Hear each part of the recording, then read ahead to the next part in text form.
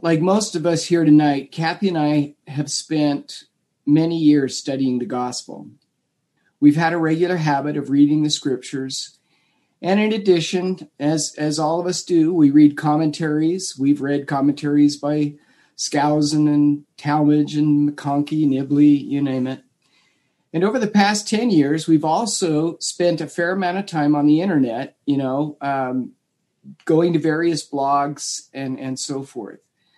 I can't remember our exact journey, but it has included blog sites like that of John Pontius and A Vow and The Perfect Day and Pure Revelations and others like Abraham Gileadi, Mike Stroud. I mean, I'm sure all of us have covered a lot of this same territory.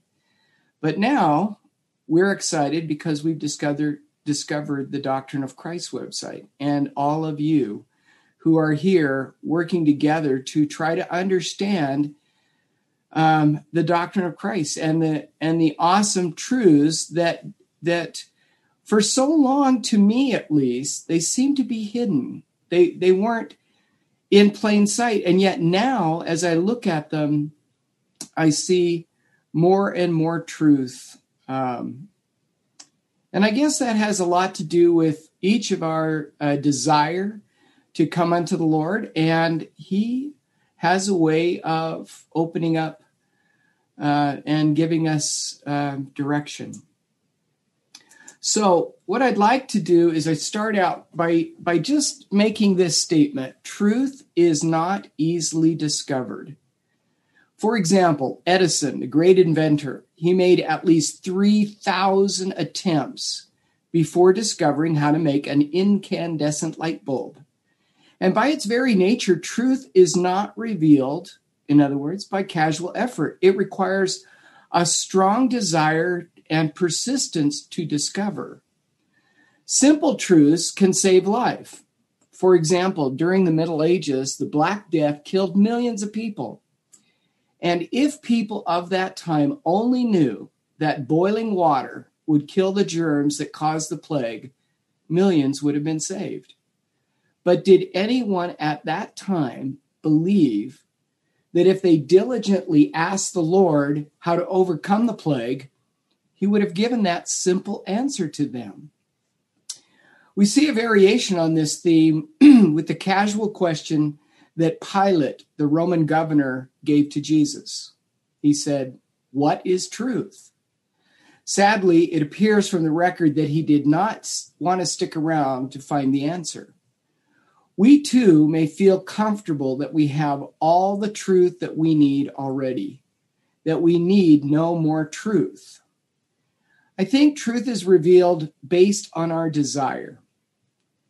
And each level of truth requires more and more effort. There are many levels of truth that we can pursue, but the most basic, universal truth for those who have come to this earth to ascend is we should seek the answer to knowing, why am I here and what does God want me to do while I'm here? We're going to spend this evening exploring this question. Now, most of us have been fortunate enough to have learned about the Book of Mormon and are willing to read and study what it has to say. Then we'll be going in the right direction, answering that important question of why we are here. The reason is simple. The Book of Mormon does contain the fullness of the gospel, or in other words, it contains the doctrine of Christ in its simplicity, and that doctrine teaches us that what God wants us to accomplish while we are here on earth. So, I guess the most important question tonight is, what is the doctrine of Christ? We're going to spend the rest of this evening covering this vital topic. For those of us who have been on these Zoom meetings before, I warn you that we're going to cover some of the territory that we've covered previously. But I hope that I can bring out some new aspects of the doctrine of Christ that maybe you haven't considered before.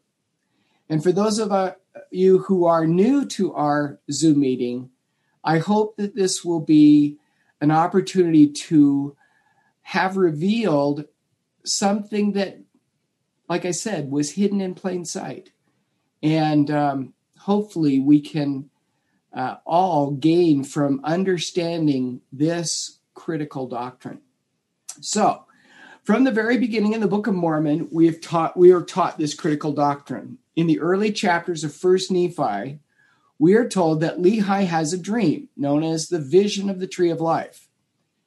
In this marvelous dream, the doctrine of Christ is taught symbolically. We learn later in the book that Nephi, his son, was desirous to see that same dream, see, hear, and know concerning the dream. And we get the benefit from Nephi giving us a more detailed explanation and description of parts of the dream, and then a complete commentary. So let's look at the dream. We can find it in 1st Nephi chapter 8. And I'm going to, if you'll bear with me, I'm going to summarize the dream and give you some insight, or at least some of the insights that I have gained from studying this dream. The dream begins with Lehi finding himself in a dark and dreary wilderness. In the wilderness, Lehi sees a man dressed in white who asks Lehi to follow him. At first, we may think that this man is a messenger from God who might lead him out of the wilderness. But after spending many hours in darkness, Lehi realizes that his condition has deteriorated, and he is now in a dark and dreary waste. Now, this is like going from a forest, wilderness, into a desert, waste. I would imagine that Lehi was most likely a traveling merchant. We can come to this conclusion when we learn that he was able to immediately pack up all of the essentials, including camels, tents, and so forth, and leave Jerusalem at a moment's notice. Based on this understanding, being lost in a desert waste would be, for him, as a traveling merchant, the greatest dread. This is true because being lost in a desert waste, you don't have any markers that will show you the way to go and in the right direction. For example, for those of us in Utah who are familiar, imagine being in the middle of Little Sahara down by Delta without any mountains to give you a point of reference. You lose your orientation and everything looks the same. And then you have the potential of going in the wrong direction and eventually dying of thirst or starvation. Now, it appears from the text that the man dressed in white is no longer around to guide him, which leaves Lehi completely alone. However, we know from the very first chapter in the Book of Mormon, Lehi knows that the Lord will answer his prayers. So he begins calling upon the Lord to help him find his way out of the waste. This aspect of the dream has great significance for each of us. In this world, we are exposed to many kinds of people who will try to show us the way.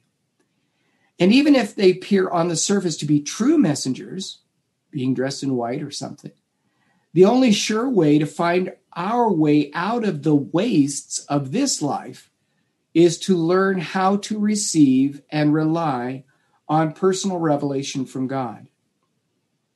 So after calling upon the Lord, Lehi sees a large and spacious field, which contains a beautiful tree. He eats some of the fruit of the tree, and it is the sweetest of all the fruit he has ever tasted. In this part of the dream, we learn that coming to the tree is vitally important. Nephi will later teach us that to reach the tree and eat the fruit represents coming into the presence of the Lord and receiving eternal life. After Lehi eats the fruit, his first inclination is that he wants others to receive the same joy. And so he calls his wife Sariah and Sam and Nephi to come and enjoy the fruit. Now, this is really critical to our understanding of our own personal journey. For once we have discovered the truth, The Lord wants us to help others find it too. Lehi then sees many other people searching for the tree and a great and spacious building where people are making fun of those who are partaking of the fruit of the tree, pointing at them and mocking them and so forth. Lehi is also shown an iron rod that leads to the tree and a straight and narrow path alongside the iron rod. From this, we learn of 4 different types of people who are approaching the tree. The first group cling to the iron rod and make it to the tree, but then, after they partake of the fruit, they are ashamed.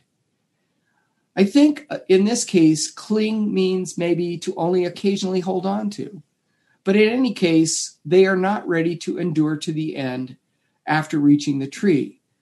The most important thing I think we learn from this group is that just eating the fruit of the tree is not enough. It's not the end of the journey. The next group Lehi sees, are those who let go of the rod of iron and get lost in the midst of darkness. They stumble onto strange paths. And these people who are also distracted by the world and the pursuit of, they're distracted by this pursuit of things, or they are taken off the path by other messengers, and they never partake of the fruit. Then he sees those who go directly to the great and spacious building, which represents the proud and wicked who openly oppose those who are enjoying the love of God by mocking them and telling them they're fools and so forth. Finally, the last group are those who hold fast to the iron rod, never letting go, and then humbly fall down at the foot of the tree before eating the fruit. These are they who are enduring to the end, but also not giving heed to those in the great and spacious building. For the things of the world or relying on others to reach the tree. But I think the most important thing we learn is that from them, they are falling down at the tree. This is a characteristic of humility, of having a broken heart and a contrite spirit. A characteristic that was required to follow the straight and narrow path in order to get to the tree in the first place.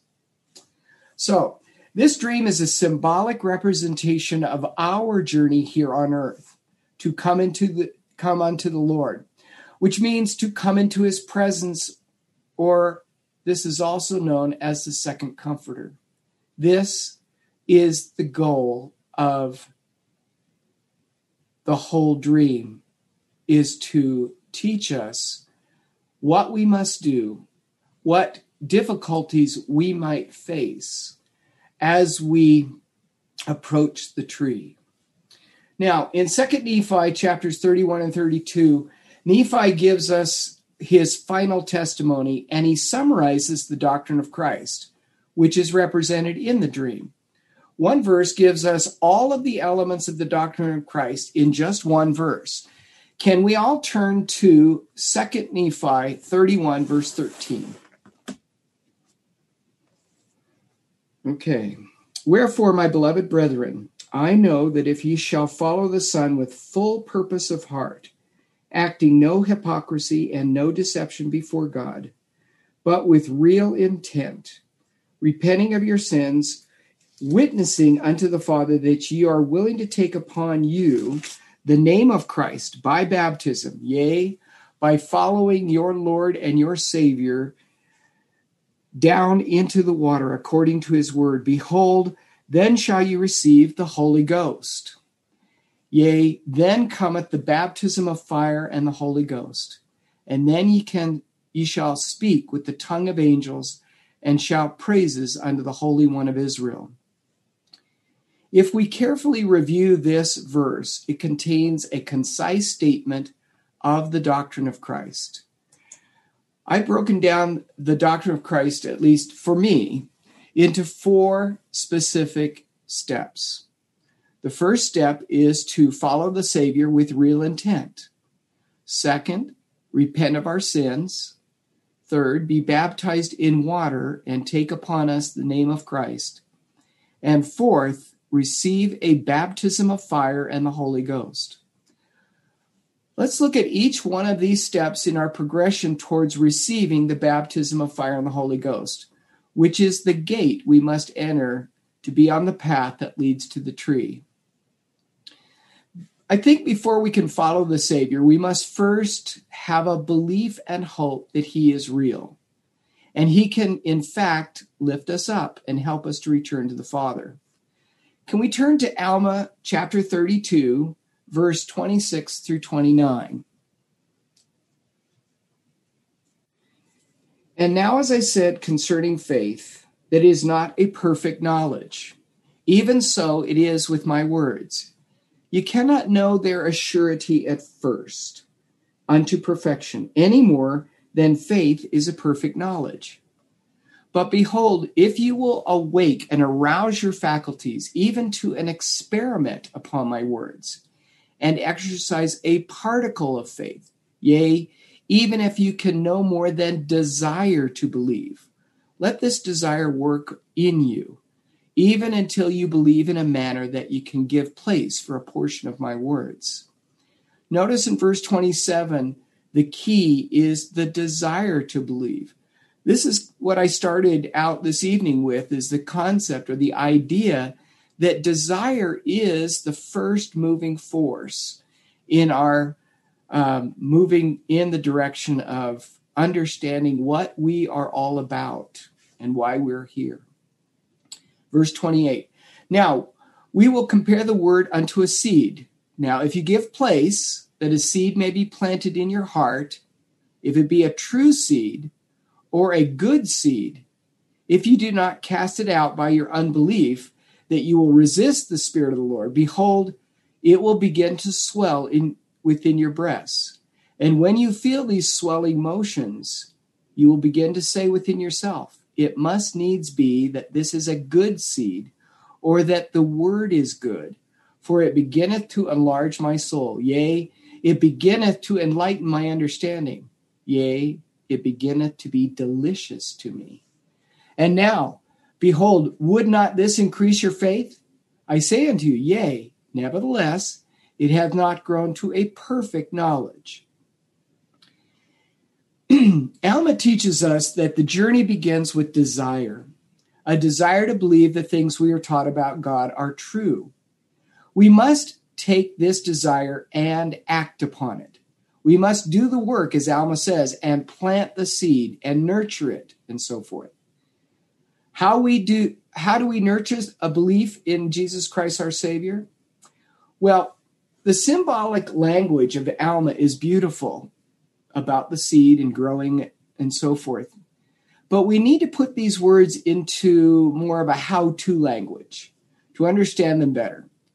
In this first step, Alma teaches us that we need to take the time to learn about Jesus by studying his words and teachings. But we can't end there. We must go further and come to know him, not just know about him. Following the Savior with real intent, then, is the first part of the doctrine of Christ, as I mentioned before. We know him when we develop a relationship with him. We do that with regular and sincere prayer. Not just words said aloud or in our hearts repeated over and over again, but with a real desire to have two-way communication with him. I remember a couple of weeks back, Malia mentioned that her stake president challenged them to spend 20 minutes in prayer with the Savior. Kathy and I were given a similar challenge, but it was for 2 hours a day, 1 hour in the morning and 1 at night. At first, that was like, wow, there's no way I can do that. Now, we did couple that with, some scripture study and so forth, but getting into the habit of really having two-way communication with the Lord is wonderful, but it takes time, it takes effort. And we've been doing that now for 2 years, and it's really been quite wonderful. Okay, so For example, when we pray, one of the things we need to learn to do is to listen. We ask questions, and then we listen. He places impressions in our mind, and we act upon them. Then we listen some more. Then we ask more questions and listen and act again. This is what is meant by following him with real intent. If we do not act upon these promptings, these feelings, and so forth that he gives us, then we are not following him with real intent, but just going through the motions without any real desire to have a true relationship with him. I'm using the term listen, but that is not exactly what is happening here. In the beginning of this relationship with the Savior, when we listen, we are not necessarily receiving from him an audible voice, but instead we are receiving impressions, thoughts, ideas, and feelings that come to us from the Lord. Eventually, when we have a stronger relationship with him, we may hear words from him, but this is not typically how it begins. Now, this listening also has a counterpart. The adversary also has the ability to give us thoughts. So the process is complicated by the fact that we need to learn how to distinguish between these two voices. But Mormon gives us a wonderful advice as to how to discern between the two of them. Can we have everybody go to Moroni chapter 7, verse 15 through 19? For behold, my brethren, it is given unto you to judge, that ye may know good from evil, and the way to know good from evil, and the way to judge is plain, that ye may know with a perfect knowledge, as the daylight is from the dark night. For behold, the Spirit of Christ is given to every man that he may know good from evil. Wherefore I show you a way to judge. For everything that inviteth to do good, and to persuade to believe in Christ, is sent forth by the power and gift of Christ. Wherefore ye may know with a perfect knowledge it is of God. But whatsoever thing persuadeth men to do evil, and to believe not in Christ, and deny him, and to serve not God, then you may know with a perfect knowledge it is of the devil. For after this manner doth the devil work. For he persuadeth no man to do good, no, not one. Neither do his angels, neither do they who subject themselves unto him. And now, my brethren, seeing that you know the light by which you may judge, which light is the light of Christ, see that you do not judge wrongfully. For with that same judgment which ye judge, ye shall also be judged. Wherefore I beseech you, brethren, that you should search diligently in the light of Christ, that you may know good from evil. And if you will lay hold upon every good thing and condemn it not, you certainly will be a child of Christ. So as we listen to the various voices coming into our mind, we need to be able to judge. Does this voice speak truth? Does it persuade to follow Christ? Does it speak peace to my soul? The adversary can't fake true peace. The light of Christ will help us distinguish between these two voices, but just to be sure, we should always ask the question, Lord, is this from you? Over time, we'll become more and more comfortable with the voice of the Lord, and will have greater confidence in knowing which promptings are in fact from him.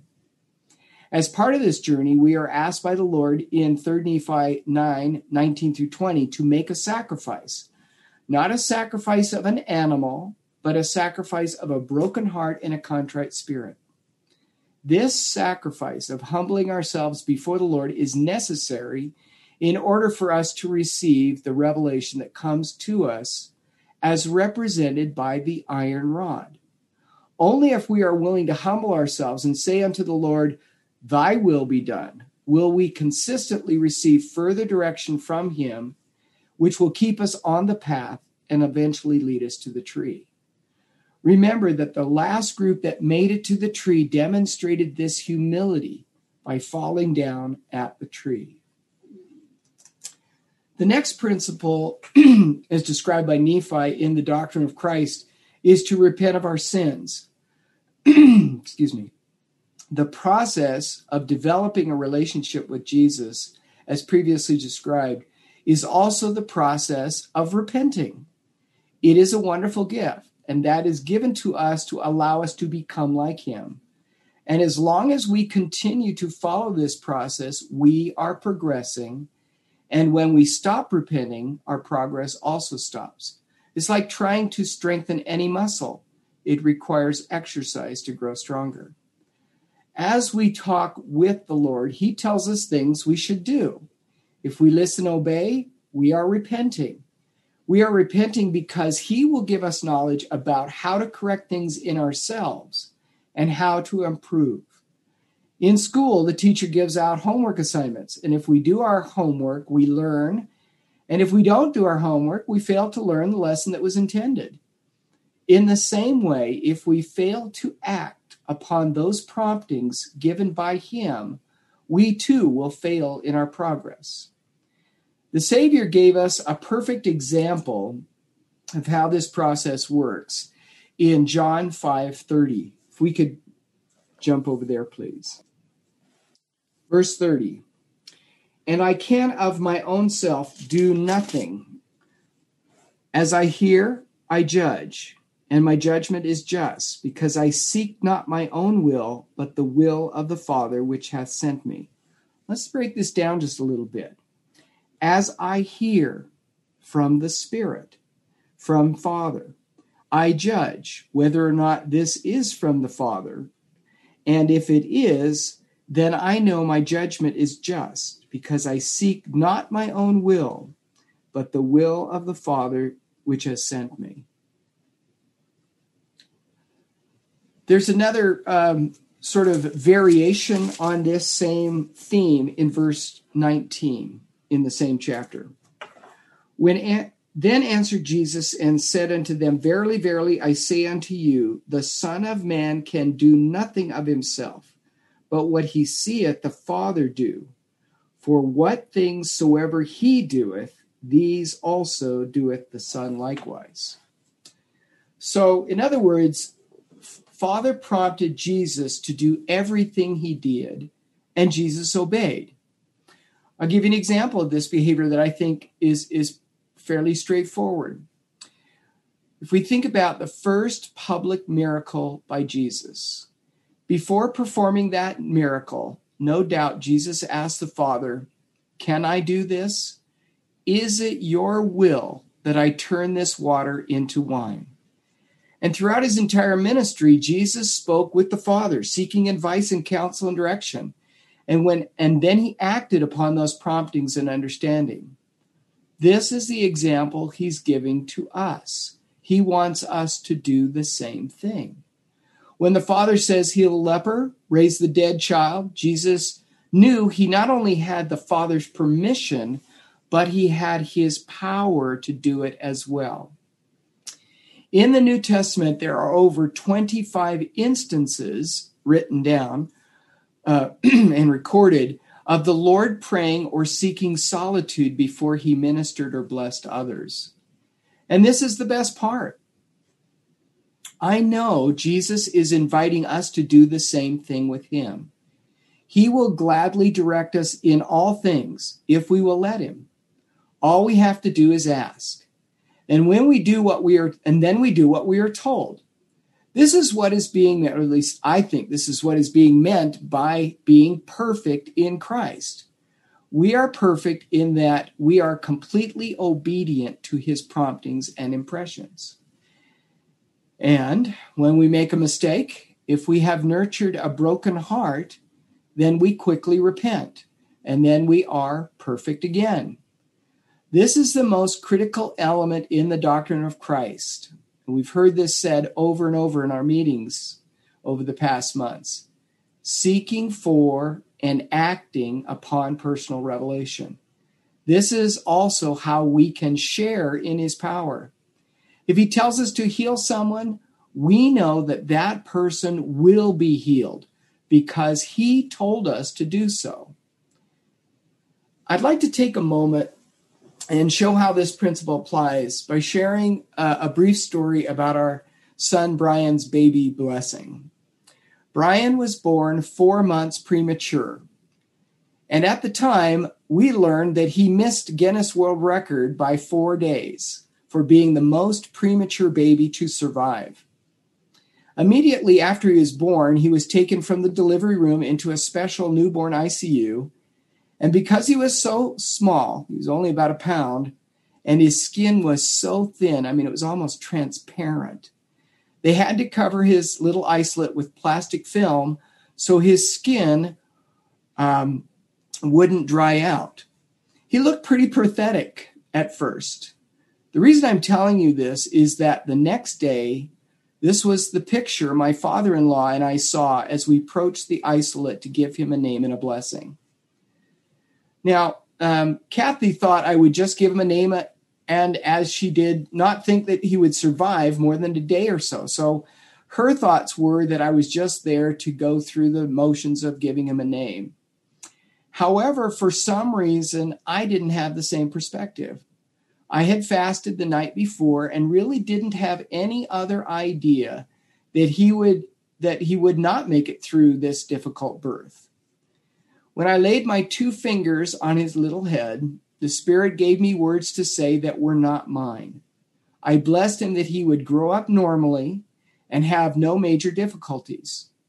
Kathy remembers the blessing and reminds me that I blessed him that his mission would be on this earth. Well, my father-in-law, who was a medical doctor, was really surprised by my blessing. But time would tell that the promise that the Lord made to Brian would in fact come true. He has grown up. He played soccer and other sports when he was growing up. He went on a mission and he's graduated from college. Brian is our miracle baby. And I think that the Lord has been part of Brian's life. And I'm grateful that the Lord was willing to give me those words to say in that blessing. The next part of the doctrine of Christ is baptism in water.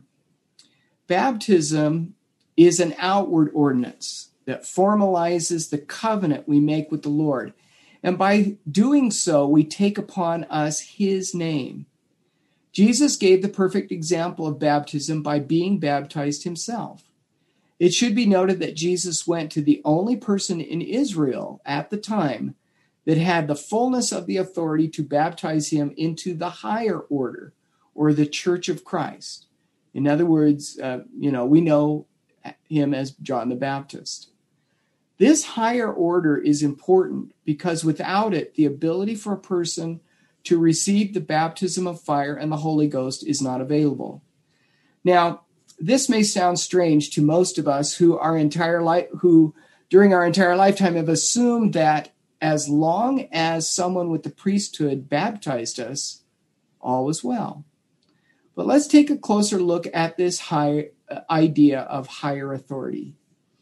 Can we jump over to 3 Nephi chapter 7, verse 17, and then 23 through 24? You'll have to forgive me. I am not the fastest draw when it comes to scripture anymore. On the mission, we were all very quick. We did scripture chases, but I've kind of lost it. Okay, verse 17. And he did minister, now this is talking about Nephi, did minister many things unto them, and all of them cannot be written, and a part of them would not suffice. Therefore, they are not written in this book. And Nephi did administer with power and great authority. Okay, 23.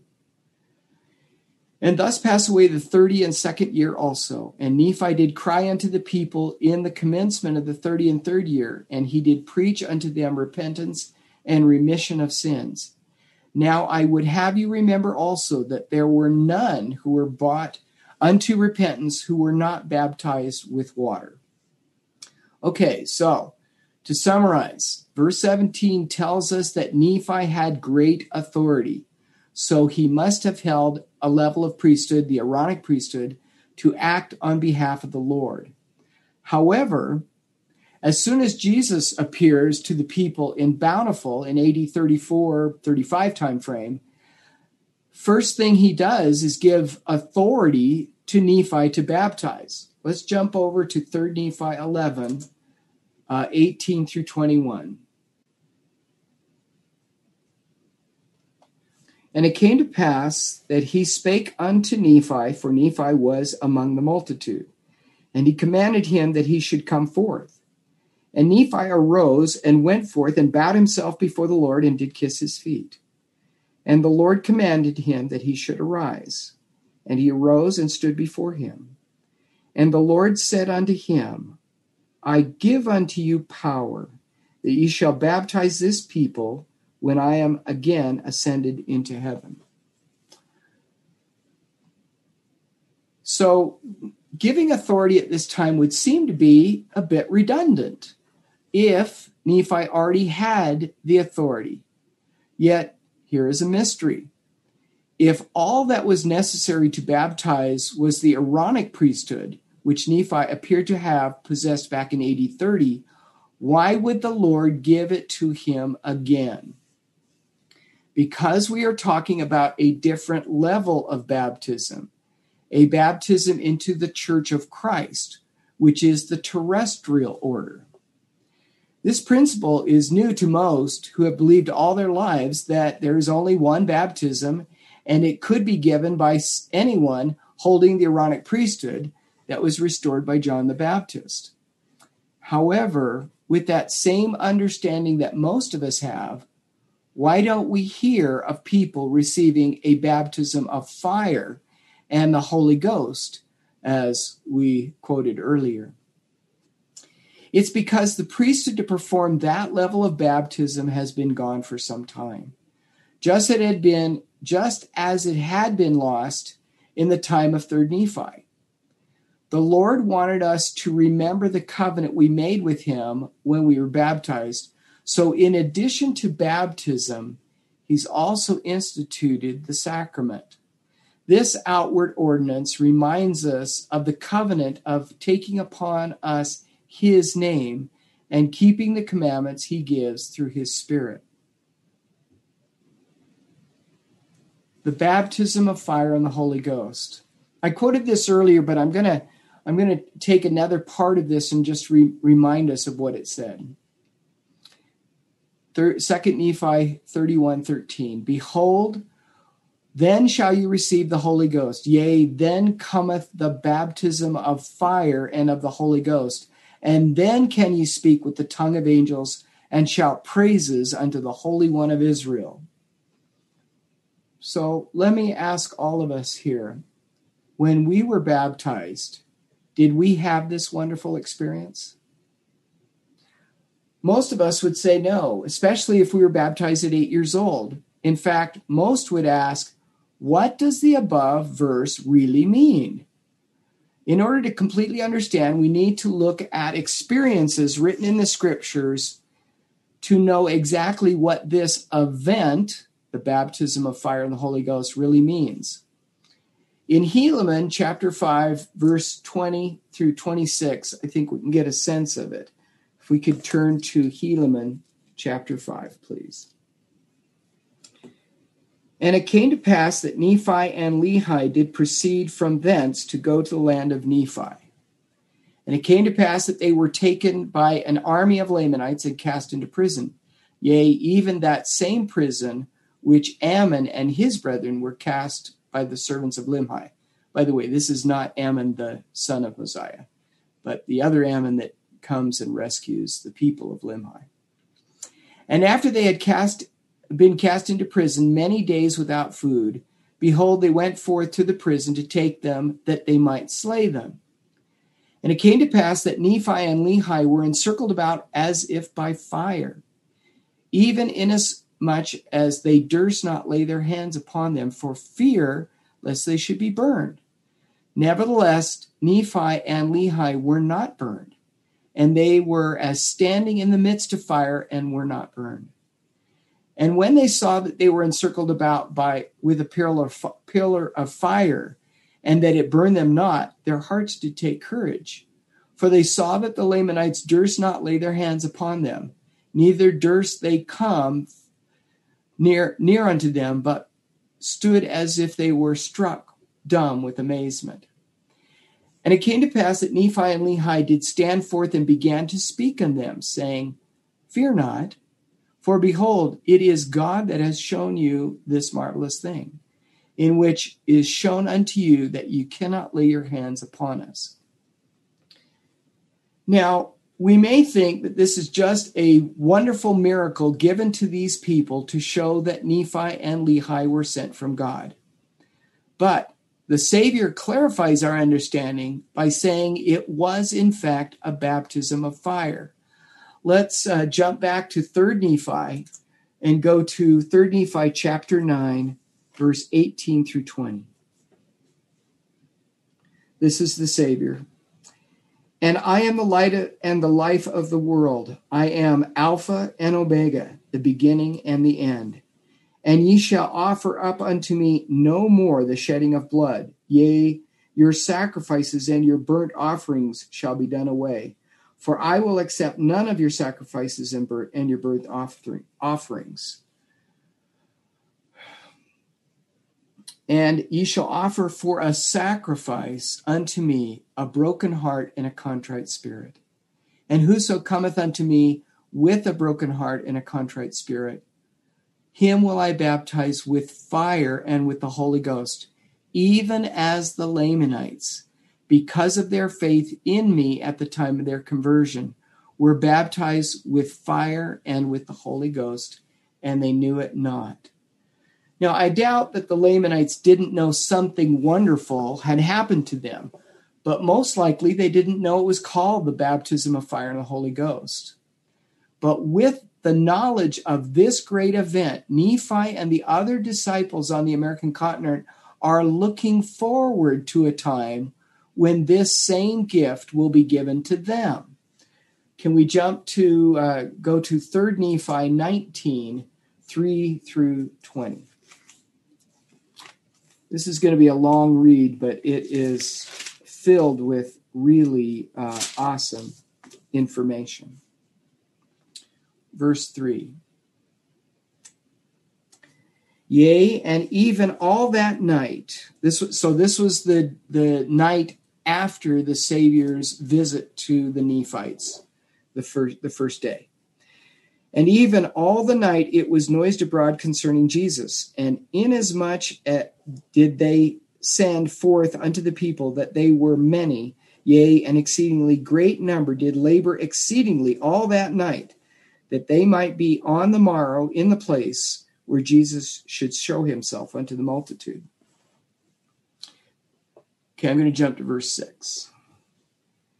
And the 12 did teach the multitude, and behold, they did cause that the multitude should kneel down upon the face of the earth, and should pray unto the Father in the name of Jesus.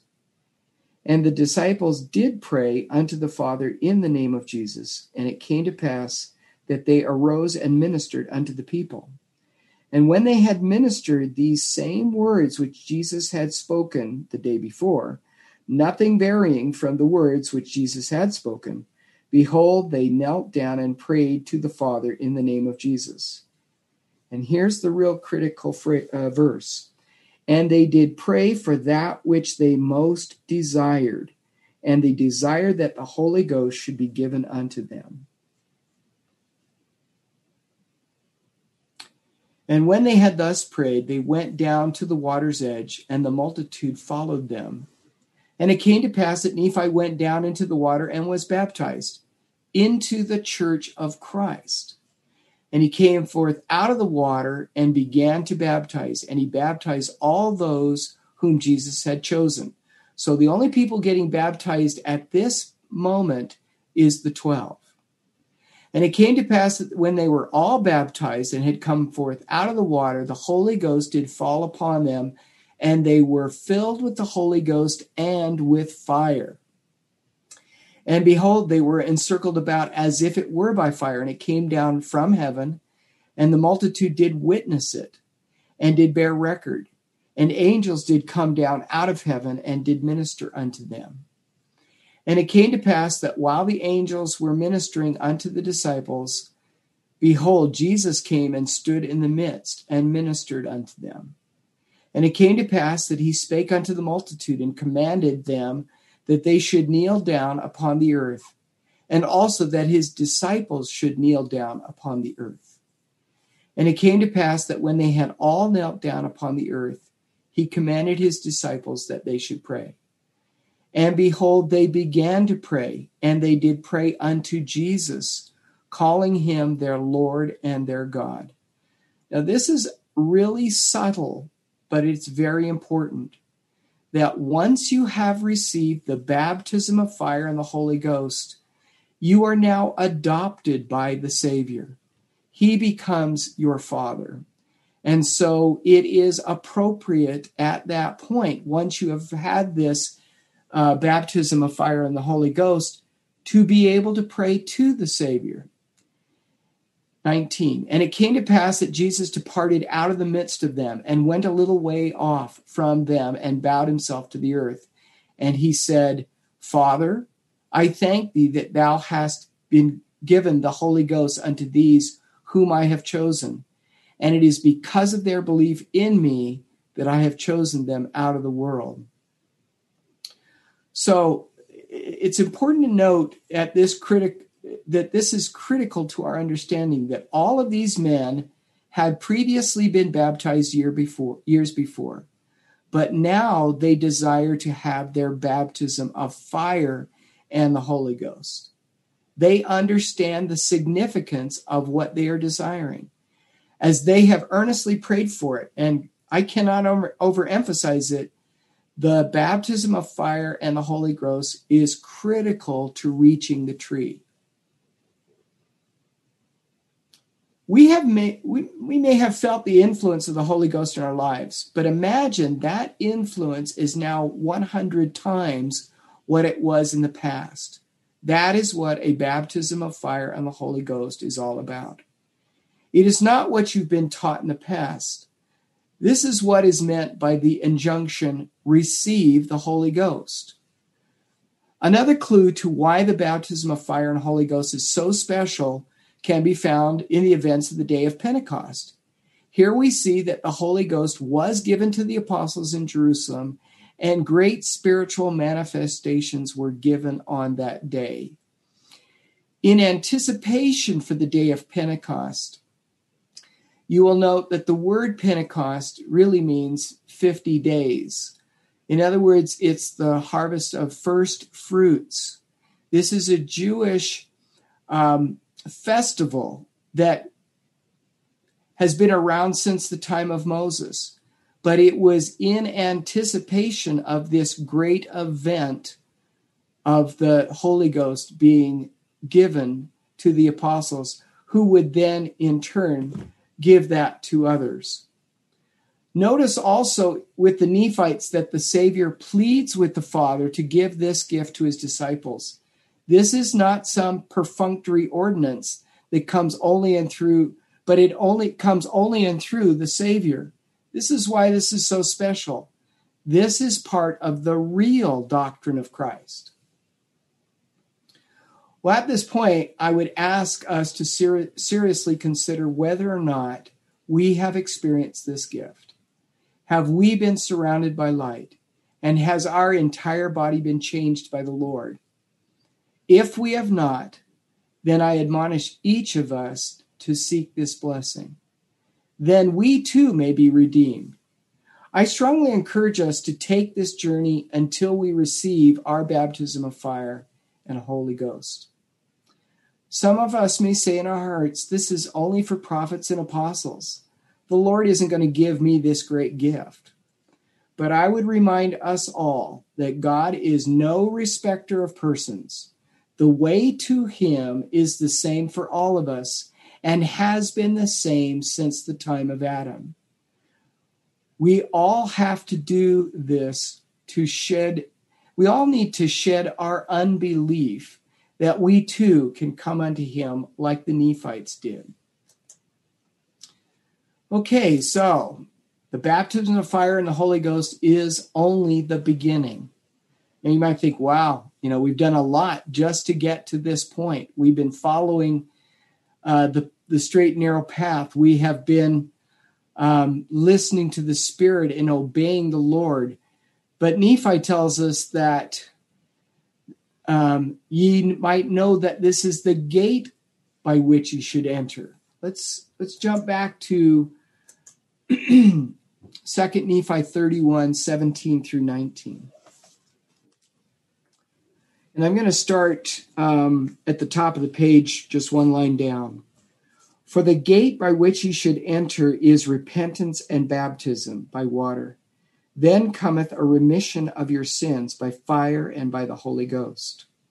So the baptism of fire and the Holy Ghost is more than just this intense light, but it also includes a remission of our sins, a burning out of us of our sins. 18. And then ye are in this straight and narrow path which leads to eternal life. Yea, ye have entered in by the gate. Ye have done according to the commandments of the Father and the Son, and ye have received the Holy Ghost, which witnesses of the Father and the Son, unto the fulfilling of the promise which he hath made, that if ye entered in by the way, ye should receive. And now, my beloved brethren, after you have gotten into this straight and narrow path, I would ask, if all is done. Behold, I say unto you, nay, for you have not come thus far, save it were by the word of Christ, with unshaken faith in him, relying wholly upon the merits of him who is mighty to save. Notice that Nephi repeats in these verses the imagery of the straight and narrow path given in the dream. But this is only the gate. We must continually repent and listen to his voice and act on the commandments he gives us through the Spirit. And if we do, then we will eventually have the baptism of fire and Holy Ghost that cleanses us from the stains of this world and redeems us from the fall. And after we have gotten onto the straight and narrow path and have had a baptism of fire, then Nephi promises us that we can speak with the tongue of angels, or in other words, become true messengers of God. Let's skip a page and go over to chapter 32 and read verse 2 and 3. Do you not remember that I said unto you that after you had received the Holy Ghost, you could speak with the tongue of angels? And now, how could you speak with the tongue of angels, save it were by the Holy Ghost? Angels speak by the power of the Holy Ghost, wherefore they speak the words of Christ. Wherefore I said unto you, feast upon the words of Christ. Listen to that, the voice of the Savior. For behold, the words of Christ will tell you all things that ye should do.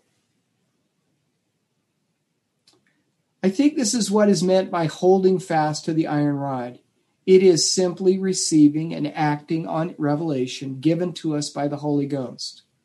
When we do, the Holy Ghost can guide us in every aspect of what we do and say. It is acting in faith, listening to and obeying the Holy Ghost, that we make progress along the straight and narrow path. As we do, we are redeemed from the sins of the world. It is this cleansing that represents our progress along the rod of iron, moving us closer to the tree, which represents our coming into the presence of the Lord. I don't think the doctrine of Christ is really that complicated. In fact, once we learn how to rely on the voice of the Lord, our lives become much simpler. That doesn't mean our lives won't be difficult, but when we rely on the Lord, he carries our burdens for us and they become light. So where is the straight and narrow path leading us? Let's jump over to verse 6 in chapter 32. Verse 6, behold, this is the doctrine of Christ, and there will be no more doctrine until after he shall manifest himself unto you in the flesh. And when he shall manifest himself unto you in the flesh, The things which he shall say unto you shall you observe to do. So Nephi is not speaking of coming into the Lord's presence sometime in the future after we pass through the veil. He's speaking to those of his time and to all who learn the doctrine of Christ, including us in our day. The Savior wants us to come unto the tree now, while we are on this probation, which means to literally come into his presence in the flesh or during our mortality. He is inviting all of us that after we have been cleansed through continual repentance and by a baptism of fire, and have received and are feasting, or in other words, acting on the words of Christ given to us by the Holy Ghost, and then continue on that path, he will be there to meet us at the tree. The new doctrine spoken of in this verse is a perfect knowledge of him when we come into his presence, and will include all the things we ask of him while in his presence. This experience of coming into the presence of the Lord is to happen in this life, not sometime in the future after we have died. This means now, while we are in the flesh. Yes, let's reread the verse I just quoted. He said, in the flesh, or in our mortal bodies. This is why we hear so frequently that now is the time to prepare to meet God, and not procrastinate the day of repentance until it is everlastingly too late. I think there's a philosophy taught by many that if we don't get it right in this life, there's always time in the spirit world that we can make up for that failure. This is a doctrine of the adversary. They, the dark ones, would love for us to procrastinate our relationship with the Lord while in this life and to, eat, drink, and be merry. But following the doctrine of Christ, it's a personal journey. It asks each of us to have faith and pursue a course that will cleanse us from the sins of this world. There is a false idea in the world that all we have to do to be saved is to believe in Christ. And I guess in part that is true because of the atonement, but it is false if we want to achieve what we came to this earth to accomplish. In other words, for those of us who came here for ascension and eternal progress. We may mistakenly believe that this progression can occur after we've passed through the veil, but Alma will disabuse us of this false idea by telling us it is now is the time, and we will not be able to say when we come to that awful crisis that we will repent and return to God. Can we jump over to Alma 34:33, please? And now, as I said unto you before, as ye have so many witnesses, therefore I beseech of you that you do not procrastinate the day of your repentance until the end. For after this day of life, which is given to us to prepare for eternity, behold, if we do not improve our time while in this life, then cometh the night of darkness, wherein there can be no labor performed. So Alma is teaching us that the day of repentance is our mortal life, our entire life, not just some period of time before we can be baptized. The critical truth is that we are here to be tested, and that test can only occur behind a veil. If we do not follow the doctrine of Christ, then when we die, we will go to the spirit world where no progress can occur, and we will have wasted this mortal experience. Jesus gave us a perfect example of the doctrine of Christ. Nephi begins his discourse on the doctrine of Christ by talking about John the Baptist, who will baptize the Savior. Here are his words as he describes the Savior's journey to the tree, which is an example of the journey we all must take. Let's go back over to 2 Nephi chapter 31, verse 4 through 9. Wherefore I would that ye should remember that I have spoken unto you concerning that prophet which the Lord showed unto me, that should baptize the Lamb of God, which should take away the sins of the world. And now, if the Lamb of God, he being holy, should have need to be baptized by water to fulfill all righteousness, oh then, how much more have we, being unholy, to be baptized, yea, even by water? And now I would ask you, my beloved brethren, wherein the Lamb of God did fulfill all righteousness in being baptized by water? Know you not he was holy? But notwithstanding he being holy, he showeth unto the children of men that according to the flesh he humbleth himself before the Father, and witness unto the Father that he would be obedient unto him in keeping his commandments. Wherefore, after he was baptized with water, the Holy Ghost descended upon him in the form of a dove. By the way, that descending upon him in the form of the dove was the Savior's baptism of fire and the Holy Ghost.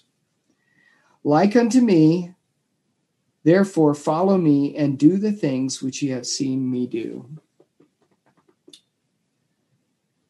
Oops, I jumped over to another one. Therefore, okay, so let me just go back. And again, it showeth unto the children, and this is verse 9, the straightness of the path and the narrowness of the gate, a symbol in the dream, by which they should enter, he having set the example before them. As a reminder, let's look again at John 5:30, where the Savior gives us a perfect example of how he relied on personal revelation in all that he did. John 5:30. And I can of my own self do nothing. As I hear, I'm going to inject by the Spirit, I judge whether it be good or evil. And if it is good, then my judgment is just, because I seek not my own will, but the will of the Father which has sent me.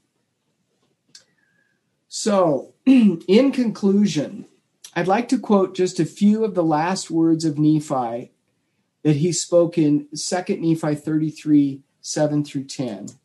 If I could have you turn the page, a couple pages, and get over to that.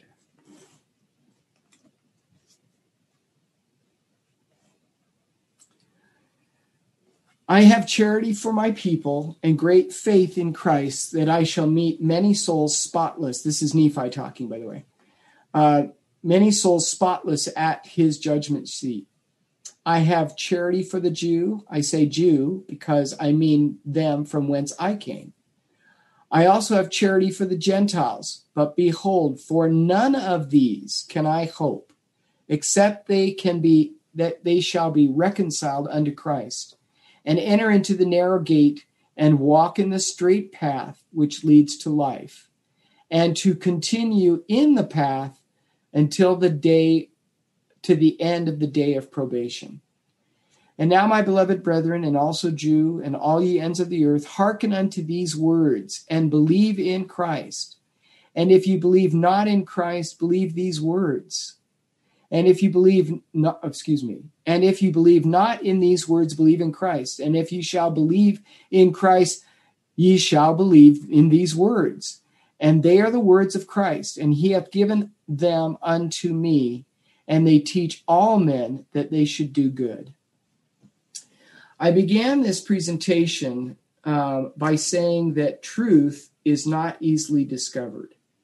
Specifically, the most important truth that we need to know is, what are we here to learn on earth? What truth, that truth, by the way, as I've hopefully helped everybody to see again, is that truth is the doctrine of Christ. If we look at the doctrine of Christ, again, it's just 4 simple steps. Following the Savior with real intent, which means gaining a relationship with him. Not just learning about him, but learning to know him. continuously repenting of our sins, which includes seeking for and acting upon personal revelation, being baptized in water and taking upon us the name of Christ, and eventually receiving a baptism of fire in the Holy Ghost. As mentioned by Lehi, once we are on the straight and narrow path, we need to look around and search for others that we can lead to the tree, just as Lehi sought for Sariah, Nephi, and Sam. And I say this in the name of Jesus Christ. Amen.